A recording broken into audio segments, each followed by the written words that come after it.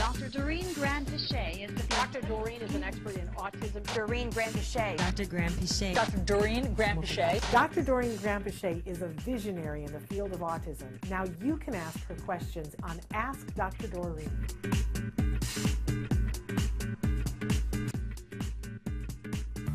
Good morning and welcome to Ask Dr. Doreen on the Autism Network. I'm so proud and excited to welcome all of you to this new space and this new time, and to welcome Dr. Doreen Grand-Pichet. Good morning, Dr. Grand-Pichet. Good morning, Shannon. It's such a wonderful day and congratulations, and I'm excited to be on the new network. I am excited for all of us. I'm excited for you. I'm excited for me. I'm excited for Parker and Carrie who are joining us. I know there was a little scary moment this morning where it was like, is this going to happen? Is this not going to happen? But we're here. We persevere, right? So I am Shannon Penrod, and you can see that I'm joined here by a true autism expert. I believe the preeminent expert in our time. And there is no other time for autism. Dr. Doreen Grand-Pichet is here with us for this next hour. She is going to be answering your questions live in this format. I have to start with a very important disclaimer that all of the opinions that I express here today, all of the opinions that Dr. Grand-Pichet expresses, they are our own and no one else's.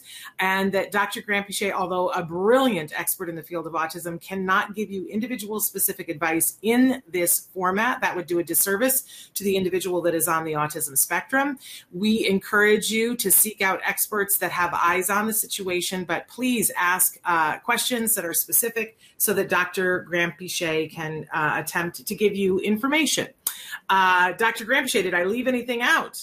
No, not at all, Shannon. Yeah, we want to make sure that everybody knows that I can't be giving advice that's exactly maybe pertinent to your child, because I don't know the children that we're talking about or the individuals that we're talking about, but we will do our best.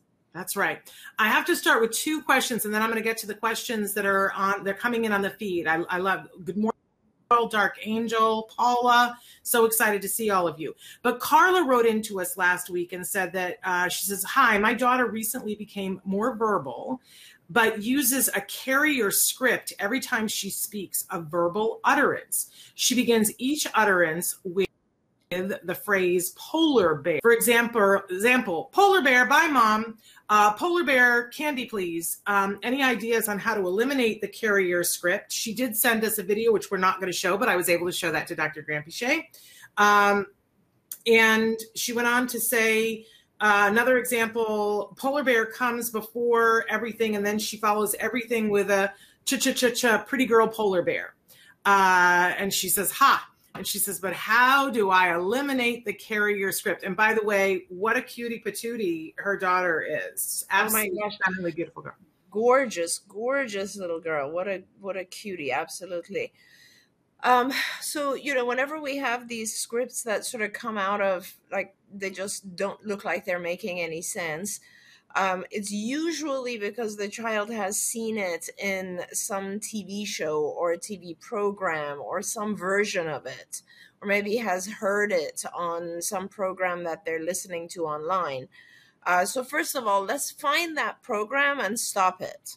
Whatever that is, we're not going to watch that anymore for a while. And let me just say that be prepared, because when our kids become kind of obsessed about one thing, or like a TV show, and you take it away, they will go to any length to get that show running again. So I want you to be prepared. She might actually have a tantrum. She might have a hard time with letting go of that, but just ignore it if she does have a tantrum, and it will end, and you'll start to kind of replace it with other things. What you can do right now is, one of the things you can do is to hold up the fingers to represent the number of words that actually should be said. Like, for instance, if she wants to say bye mom or hi mom, that's 2, not 4, not polar bear bye mom.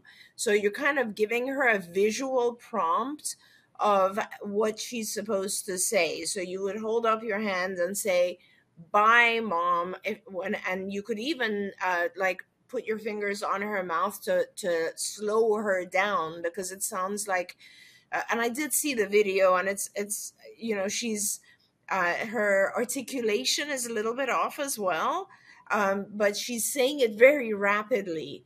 And so I honestly think that there's a few other things that she could benefit from if you went to see a speech therapist, because you do need to work on the articulation, absolutely. And this would be a great time, because the speech path would also help to remove the polar bear from all of her speech.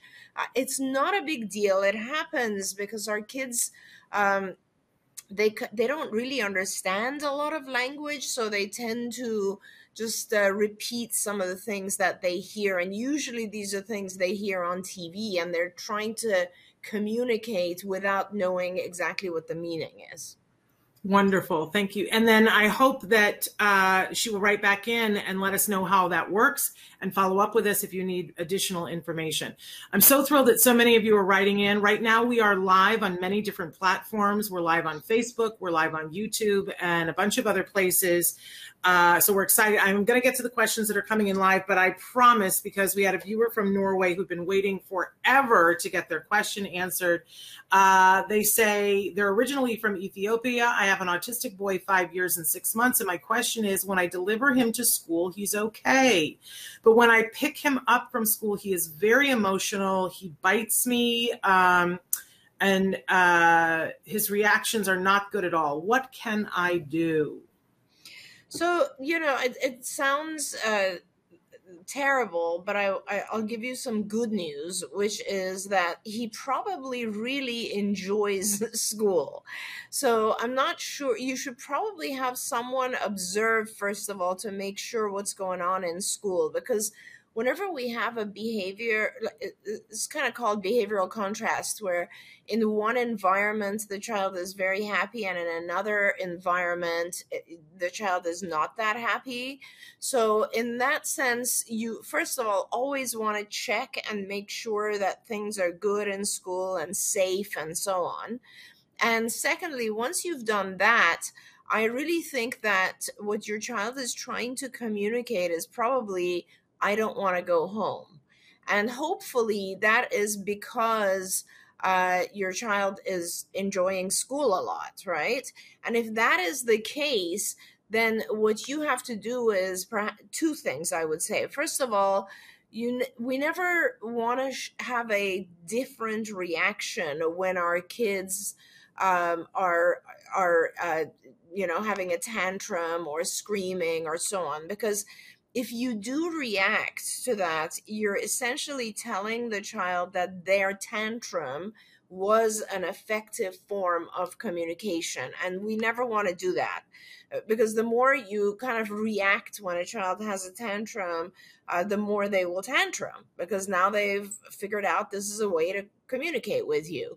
So what you do is, when you pick up your child from school, completely ignore the tantrum, and the child's 5.5. So hopefully you can just take your child by the hand and quickly rush to the car.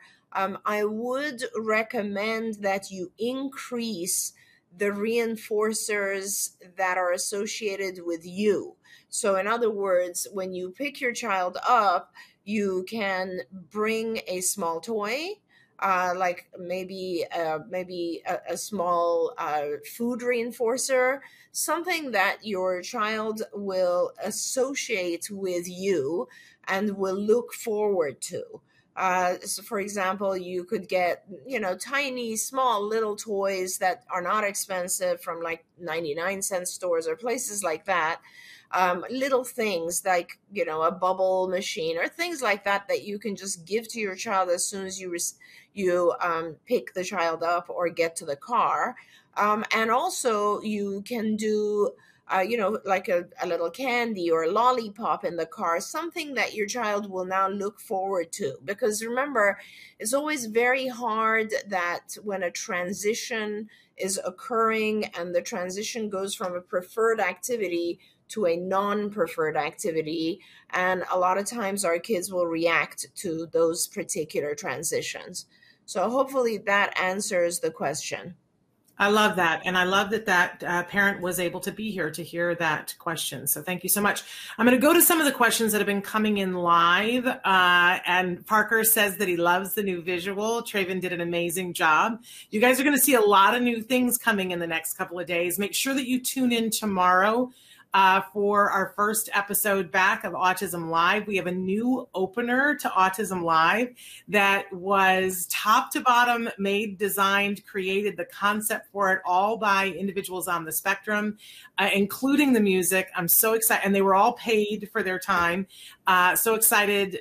We worked closely with Spectrum Laboratories and with several of their artists. So you guys are going to see that tomorrow, which is super duper fun. But Traven did this today, and we just want to thank Traven. He's doing a wonderful job here. Dark Angel says, is there any hope for my 3.5-year-old son to talk again? He used to talk since June. He made up a language. Okay. And I think I saw a couple of more messages coming in about that child. Do you see You're them? absolutely right. He says he can, they say he can repeat whatever you ask him to repeat, but not answering questions. Mm-hmm. And let me see if there are any more. I think that that is the only one, the only other one. Okay. So yes, absolutely. This is unfortunately the experience of many parents, and usually and it's you know, the term for it is regressive autism, but I don't know, I don't really care for that term. But what it is basically your child loses skills, and it's probably a little even more traumatic than when a child doesn't develop those skills. So I, you know, as Shannon would often say, air hug, first of all, because I know that it must be a very scary moment for you right now. But yes, absolutely. I mean, a lot of the children that we work with have had language and at some point lost their speech. And I think that this is, and your child is 3.5 years old, this is the absolute perfect time for you to start doing ABA, or applied behavior analysis. And that is what will get your child's speech going again. And right now, repeating is good. It's called echolalia, and it is kind of, it's a more basic form of language. If you can think of babies, for instance, infants and so on, they will just repeat. And gradually the next phase after repeating is what we call manding. So then the next phase is to teach the child to actually use words to request. And then after that comes tacting, which is what you're referring to, which is teaching the child to label objects and kind of point to objects and label them and so on. And then after that comes intraverbals, which is kind of talking about objects. And it is entirely possible that your child at 3.5 had already gotten to the tacting level and has lost some of that. So it'll come back. You need to do ABA as fast as you can. And you know, let us know where you are. Maybe we can help you find someone who can start with you. But it is a process of teaching the child first receptively, in other words, touching objects so that they become familiar with the sound, and then later sounding out objects or identifying objects by naming them. Also, another thing I would suggest is that you check your child's hearing and make sure that your child's hearing is doing okay. And you can write in and tell us a little bit more. Was your child recently ill? Is there something else going on with your child? Usually this kind of regression starts with some sort of environmental thing. And of course, it's very important that you also look at things like what is your child's diet? I'd want to know a lot more about your child, because we need to work on stabilizing, which means we want to make sure the environment in every possible way is kind to your child, whether it's a diet change or whether it's an environmental thing we have to change so that it's not sensory overload. Tell us a little bit more about what has recently happened. And I just want to say that another person has written in, Navid says that their son is 4 years old, but hasn't started talking yet, very, very little eye contact, and they want to know if there's any hope. And I know it's different than what the last parent said, because the last parent said there was language and then they lost it. So I want to address that. But when you guys talk about hope, one of the things that I said was that I want to be telling the stories. I want you to look at, this was my son. Right before his 3rd birthday. And he had been speaking at one point, and then he lost virtually all of his communication. And this picture, I don't know if you can tell, is a picture taken of him laying on his side, because it's the only way we could get him to look at the camera, because there was virtually no eye contact and there was virtually no language, but he would babble. He would make these high pitched noises, and he like you said, made up a language. He would but there was nothing that meant anything. I want you to see that this is my son's high school graduation announcement, because he graduated with honors from a college prep high school. See, I skewed my glasses, in June. So if you want to know about hope, that's what we have for you. Now, his story is not everybody's story, because every kiddo is different, but I want you to know that what Dr. Granpeesheh just said to you, to do ABA and to do it intensively, to do it as soon as you can, as much as you can, as often as you can, and learn all the things that there are so that you're following through on it. That is what I was told to do, and I listened to it with every part of my being, because I believed wholeheartedly that it was my child's best chance. And it turns out Dr. Granpeesheh is right. Yeah. But also, Shannon, I want to touch on the fact that you did some other things, and it's really important, I think, that we kind of, ABA is the teaching tool, right? And whatever you can do as a parent to make your child's health better is going to expedite the way they learn. So I agree with Shannon. Obviously, ABA is my whole life. But what I really think you also need to do, and you can almost see it when you see early videos of Jem as well, there's a lot of the times we kind of think it's the autism, but our kids are struggling with gastrointestinal pain, sometimes with overload of sensory stimulation. Sometimes they have headaches, they can't express it to us. Sometimes they just feel cloudy because of too much fungus or candida in their gut, and it's really important that we take care of all that stuff, because it makes our children aware, awake, and ready to learn. And so that's kind of why I want to say that's all very, very important as well. And then your child becomes ready and moves forward and just takes in the information. Absolutely. Dark Angel did write back in and said that they're actually just coming from getting the ears tested, and the ears are good, and that they have already eliminated dairy and sugar, which is fantastic. I think that that's a good place to start. A lot of times, people will recommend, and Dr. Granpeesheh can talk about this more than anybody else, eliminating gluten. I'm always about getting rid of the pesticides as well. Yeah, I would definitely get rid of gluten next. I like it, it's hard. It's all very hard. All of these dietary changes are very, very difficult to do. All of us as parents are so busy, and learning about it and doing it is just incredibly difficult. But I will tell you guys, parents, now it's a lot easier now than it was about 10 years ago. And parents 10 years ago managed to do it. So now the next phase for you, which I think might make a difference, is to actually eliminate the gluten. And gluten is just the protein in whole grains. And fortunately, nowadays, you can buy so many products that are gluten-free. I'm more or less gluten-free. I've been casein free, which is dairy free, for years. And I just can't digest it anymore. Like, some of these things are so bad now.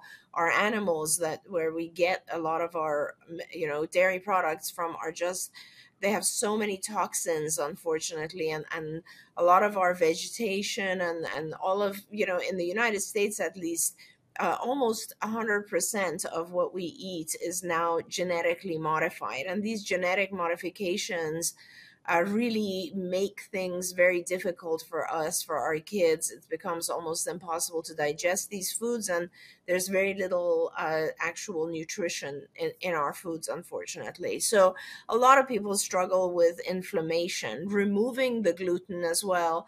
And sometimes also, as Parker notes, the artificial coloring and flavors as well. Those things are just difficult to digest. And if we can get rid of some of these things, it just makes the inflammation less. And, the immune system is in the gut. And as you make the inflammation less, you find that the child will be able to pay a little bit more attention. The reason for this is that when we're eating these proteins, we break them down, or our children, they break them down to a peptide level.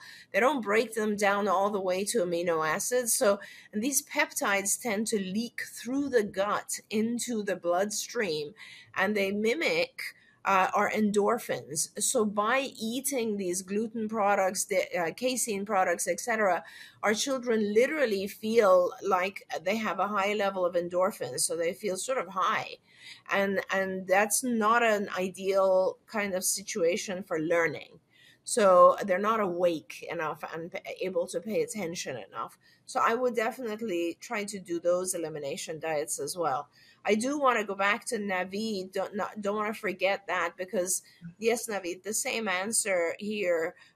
Whether your child has just not started language yet or has regressed, the way to proceed is always going to be make sure that you're stabilizing the child's health through all of these things that we just talked about. Check on the diet, make sure the child is feeling good, sleeping. That's a big one that often we overlook. And when you've done those things, you need to do intensive ABA so that the child can pick up and learn, kind of like intensive tutoring. And then they can just learn and move forward. And if you're doing enough ABA, as Shannon said, hopefully your child will catch up to his or her peers. There we go. Since we're talking about enough ABA, I'm going to go to Sajal, who writes in and says, hello and thanks. I'm from India. I've been using Skills and on your advice have increased ABA from 7.5 hours a week to 20 hours a week. And I can see the difference. I have two questions. Great. Whenever he is looking at something visual, like screens, posters, showing words, like putting on your mask, animal stickers, moving trees, paper, his interaction referencing drops. And number two, when I ask him what he did in school, ABA, play, etc., he can tell a few things, but not like in a full paragraph. I have to ask direct questions after he tells me 2 to 3 things, and he is 4.5 years old. And they say, thank you so much for previous advice. Love Sure. that. Yeah. I'm just making I'm just making notes for myself. What was the first part? Could you repeat the first part of there? Absolutely. Whenever he's looking at something visual, like screens, posters showing words, like putting on your mask, animal stickers, moving trees, moving paper, his interaction referencing drops, which I think is really interesting. Yeah, I'm not sure what they mean, his interaction referencing, but let's make an attempt here to answer that. So, both of those things are really, really good examples. And I would say you clearly, and I love it when people have already started to kind of really understand what ABA is all about. And you definitely are a parent that has learned to identify the details. And I love that, because that's kind of how you move forward. And in both of these scenarios, you do a shaping procedure. So whether it is a matter of he looks at something and then his referencing drops to like one sentence or one word, you start at that baseline and you start to reward an increase in that. Again, as I said to the previous viewer, prompts when we want to increase just the length of a sentence or just an increased shaping of a sentence, you can use like, I need 2 words now. One is just not going to get the reward. I need 2. Writing the words is another way of prompting. You can model the entire sentence, so on, but you're shaping increased words. So the child no longer receives a reward for 1 word. Now you need to have 2 words, and you can, as I said, model it, write it down for the child, prompt with a visual, those types of things. And you do that gradually so that the child can, there's a thing called set shifting, which has to do with being able to move a cognitive set from one type of activity or stimulus to another. I'll give you an example. There's actually a test for this. It's called Stroop. And this test gives you, like, it's a screen, and it'll show you, or a piece of paper, right? And on the paper, you will have a whole scattered numbers, like 1, 2, 3, 4, just all over the page. And letters like A, B, C, D, also scattered. So the numbers and letters are kind of mixed into each other. And then you ask the child to start with, let's say, 1, but then to go to A, and then 2, and then B, and they're drawing a line. So 1 to A, to 2, to B, to 3, to C, like that. And that is a practice, and you'll see how difficult it is for children, sometimes even for adults. It is a difficult task, but it forces you to shift sets. And so you're going from numbers to alphabet, and that is difficult to do. You can shift sets with lots of different things. An example is, you know, a child is watching TV and you're calling their name and it's almost like they don't hear you, right? And it sounds like he might be having a little bit of difficulty with set shifting. So you can practice those types of activities as well as try to show him a stimulus and increase his verbalizations or his referencing through shaping. The second part of the question is kind of the same thing. It's good that he's talking about school and that he's saying like a few phrases. That's good in itself. And all you have to do is now require more. And you basically, you can give him a piece of paper that has, 5 numbers on it. And so he will know now he has to say 5 things about school. And once he's done that, you can give him a reward, like get him ice cream or whatever it is. Again, you can hold up fingers, that type of thing. And it's just a matter of shaping a longer experience. Now, what's hard is that you don't know really what happened in school. What I would suggest is that you ask the teacher, if possible, to send a note home. Sometimes teachers have a notebook where they can just write in a couple of sentences about like just the mundane things that happen in school. And then you want also to ask the teacher to write if anything out of the ordinary happened. And the reason for that is that it is important for us to not just to teach our kids to tell you what happened, but they have to put it in an order. And if you think about it, if something unusual happens, our kids should talk about that first, right? When you ask them how was your day at school, they should start with, oh, the fire alarm went off. We had to all go line up outside, that kind of thing. And then they can tell you maybe, oh, and I had lunch with so-and-so and, the rest of the normal stuff, the ordinary stuff. So get some notes from the teacher, and then you can go about teaching those things. Wonderful. Of course, I have a game to recommend. Yeah, perfect. Question number 1, because honestly, I'm looking at a bunch of people. We've all done a lot of Zoom meetings since this all has started, right? And you know how most Zoom meetings, people just sit and talk, right? And people have gotten very used to like just, not reacting to the screen. And I love when I'm on with a good presenter who then asks questions and forces people to interact. And it really messes with some people's heads. So is it any wonder that our kids who've had so much screen time in COVID have started to think of it as not being interactive and that they don't do anything else except just stare at the screen? So there's an amazing, it's old. I think you have to look for it for a used one, but there's a game called Hullabaloo from Cranium. And there are ones, but you want to get the one that comes with a DVD, and you have to have a DVD player to play it. There might even be a computer version of it, but it's basically a guy with a room full of kids, and you have these interactive pieces that you put on the floor, and they're in different shapes and colors.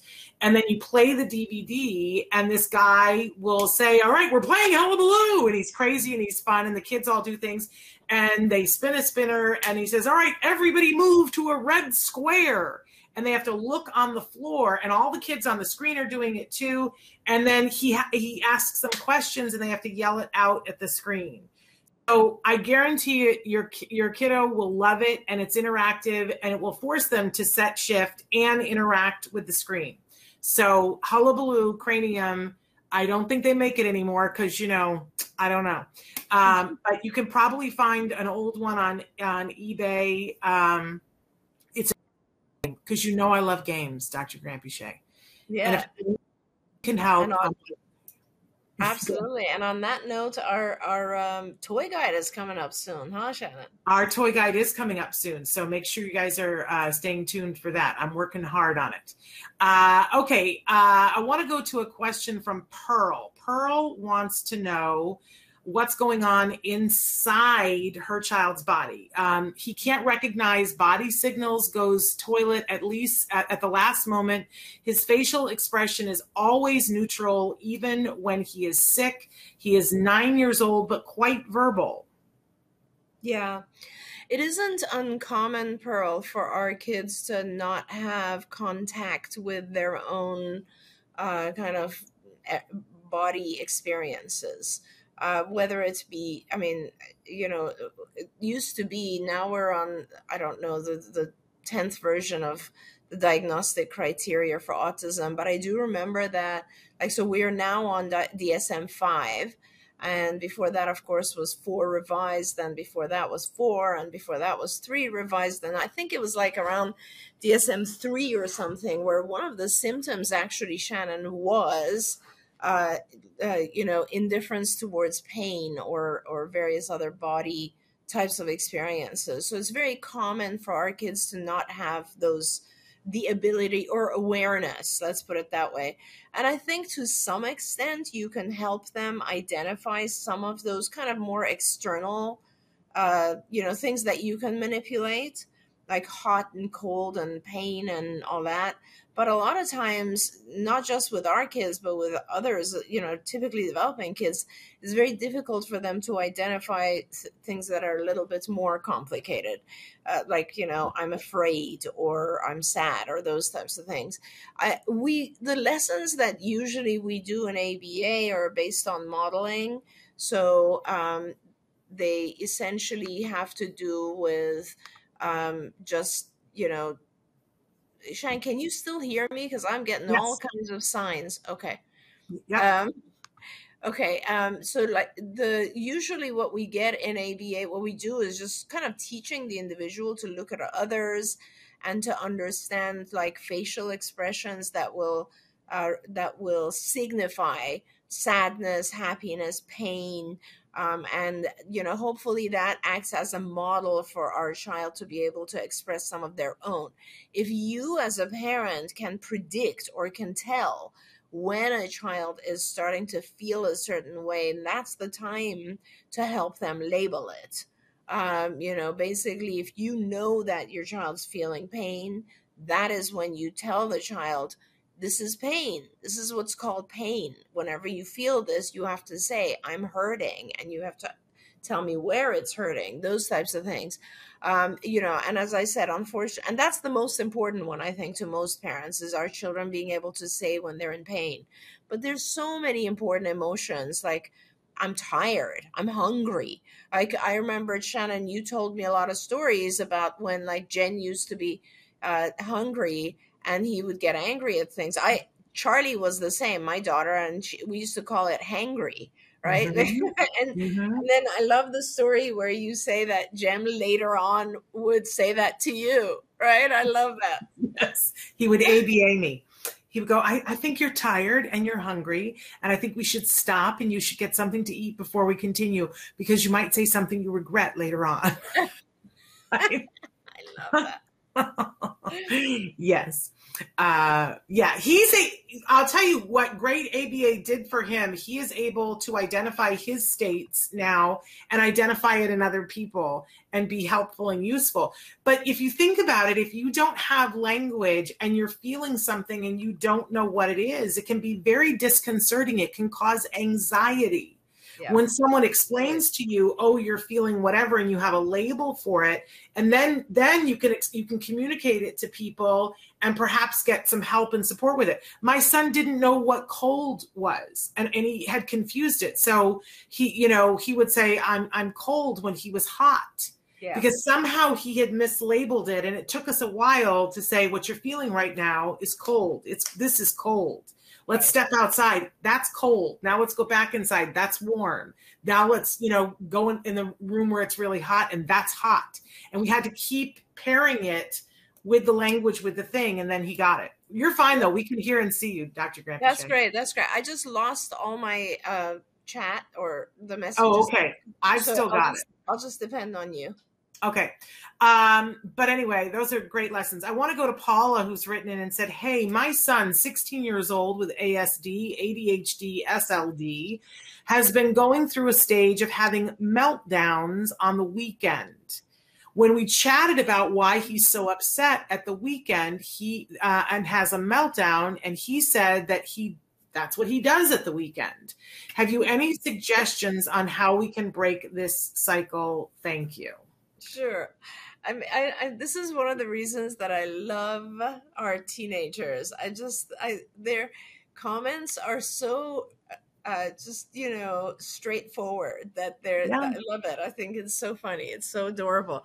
So, any kind of challenging behavior, you always have to figure out what the function is. And when I say function, just an easier way or, English version of that is to say exactly why does it occur, right? So what is causing it? What's the cause of it?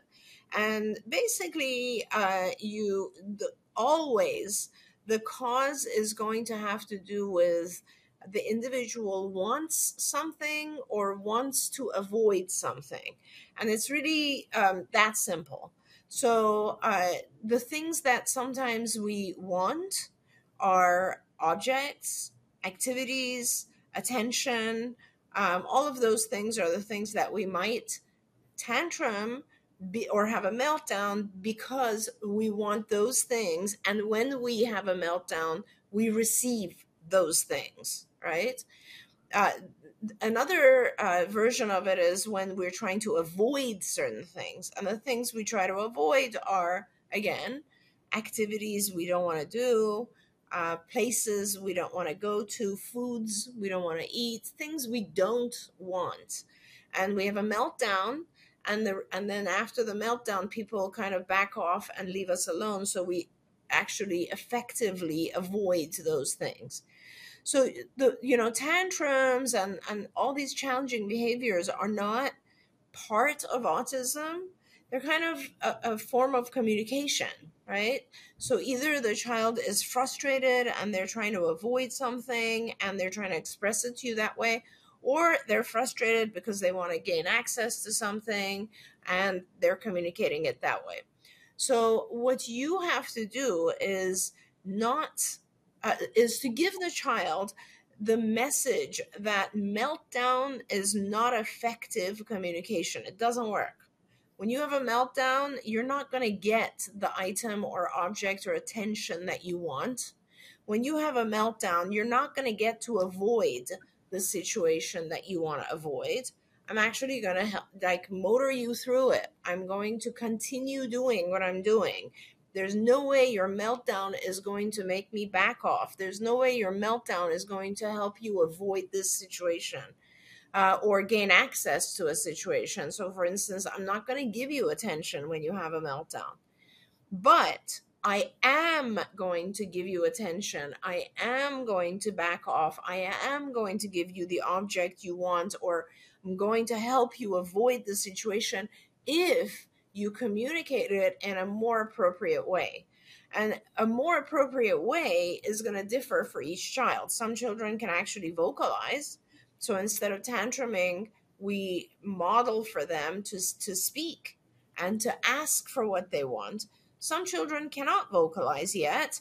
And instead of tantruming or having a meltdown, we teach them to use either icons, like a picture of what they want or what they want to avoid, or sign, or keyboarding, some other non-vocal way of communicating. And everybody can communicate in a non-vocal way, right? As long as you teach it.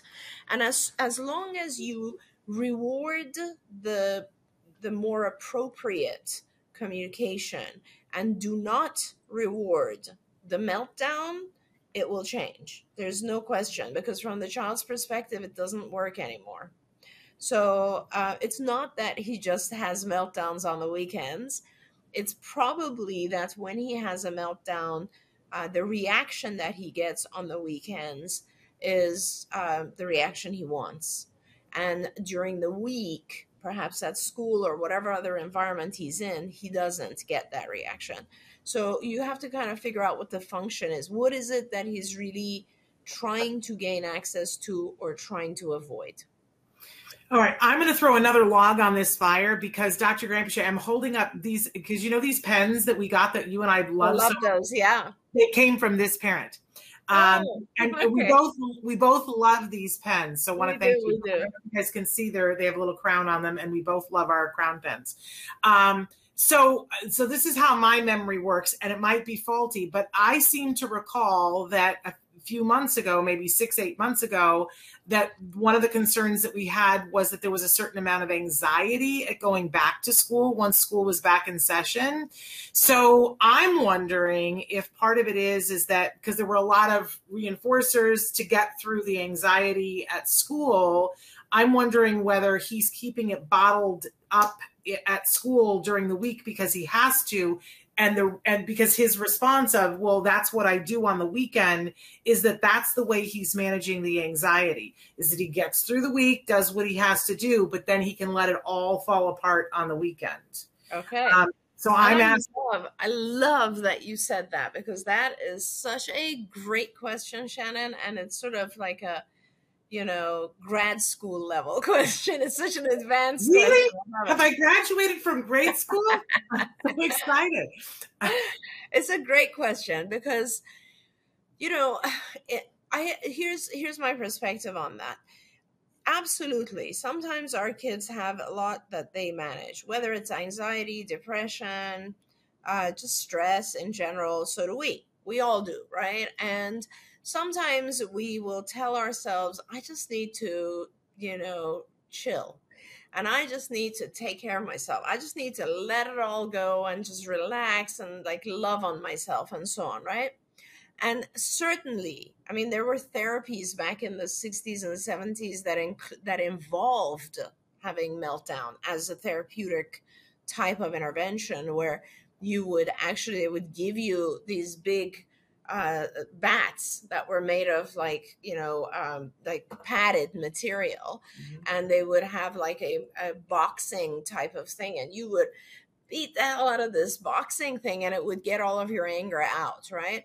And certainly if an individual wants to have a meltdown in their own room, in their own space, where it doesn't cause any kind of issue for anyone else, that's okay. Okay? But that's the only circumstance where it's okay. And even if they have anxiety and they've held it all together, we have to help the individual find more adaptive ways of letting their stress go. And having a meltdown on the family is not okay under any circumstance.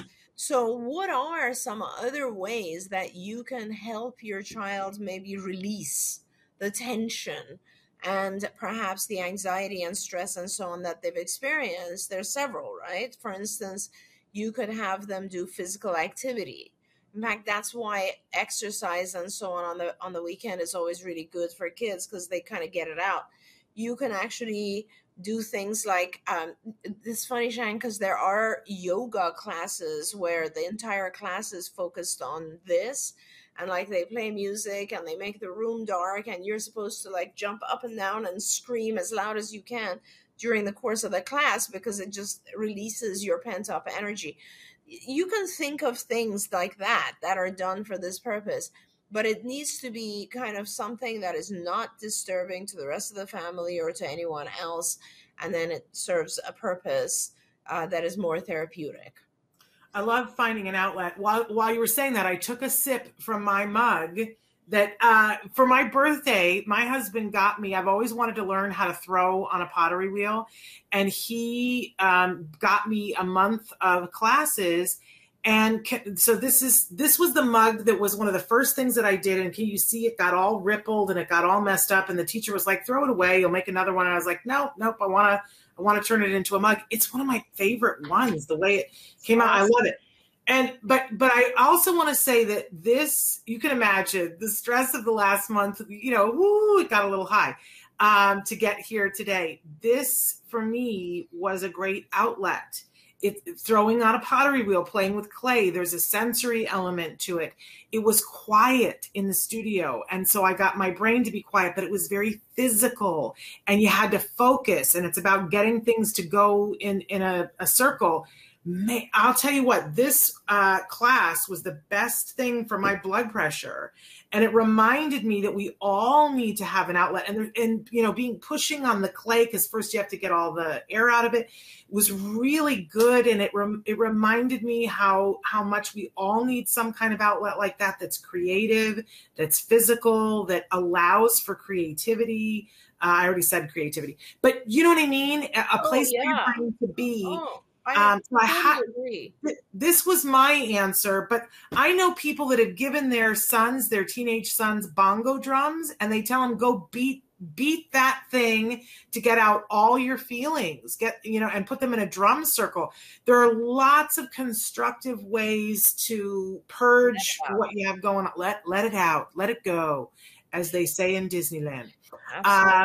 So, I love that, saying if he wants to go have the meltdown in his room, as long as he's safe, all to the good.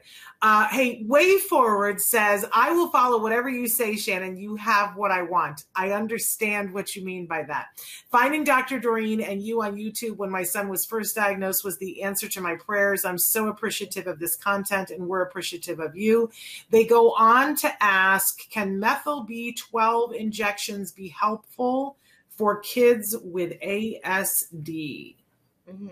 So some kids, yes, absolutely. I mean, I have seen children who have benefited from this. You need to see a physician, though, and they need to do a lot of testing to see if your child actually needs methyl B12. And this is really important because it's not just something that works for everyone. In fact, it can be harmful if you do too much. So I would definitely get with a physician. And the physicians that generally will be able to guide you in these areas are the folks on MedMaps. There's a lot of physicians that are listed. MedMaps is an organization that provides ongoing continuing education and such for physicians who are working within the world of autism. And so I would go there. I think their website, Shannon. Yeah, I think it's medmaps.org. Let me look it up real quick while we're doing this. But I also know you can get there from tacanow.org. But I'll look it up. You keep, or do you want me to give you another question and we'll come back to that? Sure. Our beloved has written in and said, hello, gorgeous ladies. I'm so sad. I've done literally everything and I see regression. Even my supervisor can't figure him out. I don't know what to do. He has a hard case and no one can help me. Do you have some words of wisdom for her? I guess, I mean, it's tough. Sometimes we feel like nothing is helping, and that's got to be the hardest time. I think the best thing to do, Shannon, is probably what we did, what you and I just did a talk on in for ASA, which is make a list of everything you've done. But be very honest about it, right? So like, when was it that you looked at his diet? When did you look at his sleep? When was the last time you looked at other health factors? Perhaps, does he have toxicity levels that need to be dealt with? Have you dealt with sensory issues that are coming in?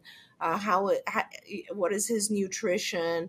What's going on in his environment at school? How is his therapy going, his ABA? Just kind of make a list of it and then see if any part of the list is kind of broken, right? Or is there something that was done a long time ago that worked that we need to bring back into the picture? Our kids are just very sophisticated, and it's a evolving system, right? Things change with our kids, and sometimes when we're trying very hard to push on something, it's some other factor that we didn't think about. One of my families recently was telling me that they were just, the child wasn't learning, wasn't changing. And then suddenly the parent remembered that, 2 years ago and before, they used to have a lot of fungal issues. And they went, and sure enough, the child needed to go back on a dose of antifungal medications, and then everything started to pick up again. I don't know what's going on right now with your child, but I think that it wouldn't be bad to go back and do kind of a full review of what you've done so far and what worked in the past, and then see if that helps you come up with new ideas. Wonderful. And I just want to throw you a virtual hug and tell you that all living things continue to grow. And I think sometimes as autism parents, or parents of individuals with autism, let me language it that way, we have an expectation that we're going to arrive someplace. And what I have learned over the years is there is no arrival, nor would there be if our kids were completely neurotypical, right? I look at my friends who have those neurotypical teenagers and the things that they're dealing with, and it's just like a reminder to me, there is no arrival. But if every day is we learn something, as Dr. Granpeesheh said, you're going to find something. But to think that you're lost or done at 9, I know that you're not, because you're an amazing mom and you're never going to stop looking for answers. And he's never going to stop growing. If I had closed the books on the situation when my son was 9 and said, well, that's it, we're done, I would have missed out on so many things, so much progress that has come since then in ways that we discovered, he does better if he eats this and not this. He does this and not that, or he's learned, sometimes it just took experience for him to go, that doesn't work for me. And, I'm so excited that he's not going to stop growing. And I would love for you to feel like it's never going to be over. Nobody ever gives up. Nobody ever gives in. All will be revealed. We're running out of time. So I just run in one more kind of word of encouragement. Can you, sometimes it's important to just step back and take care of yourself for a little bit. And I just want to throw that in there, because I know as a parent of 3 kids that sometimes I just get myself into a frenzy worrying about one thing or another. And it helps so tremendously if I can just let go of that for a week. And I'm not saying, honestly, a day is just not enough, because it'll still be in your head. It's a matter of just letting go. And that's different than just, if you can just let go and kind of like really trust that things will be okay, and focus on your own healing, because I know it's been a long time and many years that you've been trying to figure out what to do next. Just take a deep breath and let things be. Then when you come back to the picture in a week, things will look a little bit different. And I just think that might be also very good for you. And when you do, I love that. And when you do come back after a week, it's like school, it's like new semester, let's start over. And the thing that I always think that Hank used to say all the time, Dr. Granpeesheh, Hank would say, up the praise. If you're not where you want to be, up the praise. And I would go, that doesn't make any sense. If I'm not happy with what he's doing, why would I up the praise? And he would say to me, just try that. Let me know how that works. And it always worked. It just always works. If I found 1,000 things to praise him about and not be the critical that I want to be, suddenly everything got better. I felt better. He felt better. Things happened that I didn't think could happen. So up the praise. Listen to Hank. I want to say to our journey, Cameron's New Life, I'm so glad that you're here with us. And they said that the physical thing, the workout thing is great, and that their support workers. It was raining yesterday, so he didn't get his physical activity, and it was a hard evening and a rough night. Yeah. Haven't we just been through with that, though, with COVID, that for a while there were people, especially people who live in the city, who couldn't go out and couldn't take their kids out? I would refer you back in the rain to some of the things that we've done here on the show about things to do inside. Make that obstacle course in your living room. Yeah, or just put on some loud music and dance like a crazy person. Dance it out. I absolutely love that. Parker beat me to it. I put the medmaps.org up there, but Parker had it first. Thank you, Parker. Parker always gets there before me. He wants to know if we're going to the TACA conference. I'm definitely planning on tuning into some of it, Parker. And I don't know, Dr. Granpeesheh, if you have any time for that, but man, they've got some great things going on. That's coming up on October 15th, I believe. That's coming up. So, and Parker also had a question, but we've got a minute and a half. He wanted to know, with all of the new requirements, with California COVID vaccine being enacted, is there any concern for these kids? Unfortunately, it's just too soon to tell with this vaccine. I was just thinking about this, Parker, the other day, because it is not really, I don't know if I said this to you, Shannon, or I was talking to my husband about it, but I don't think this should have been called a vaccine. It's not like any other vaccine. It doesn't work in the same way. It's a completely different thing. The only similarity it has is that it helps protect our immune system from a particular disease. But other vaccines are that you inject a small amount of that particular disease, and then your body reacts by building immunity to that particular disease.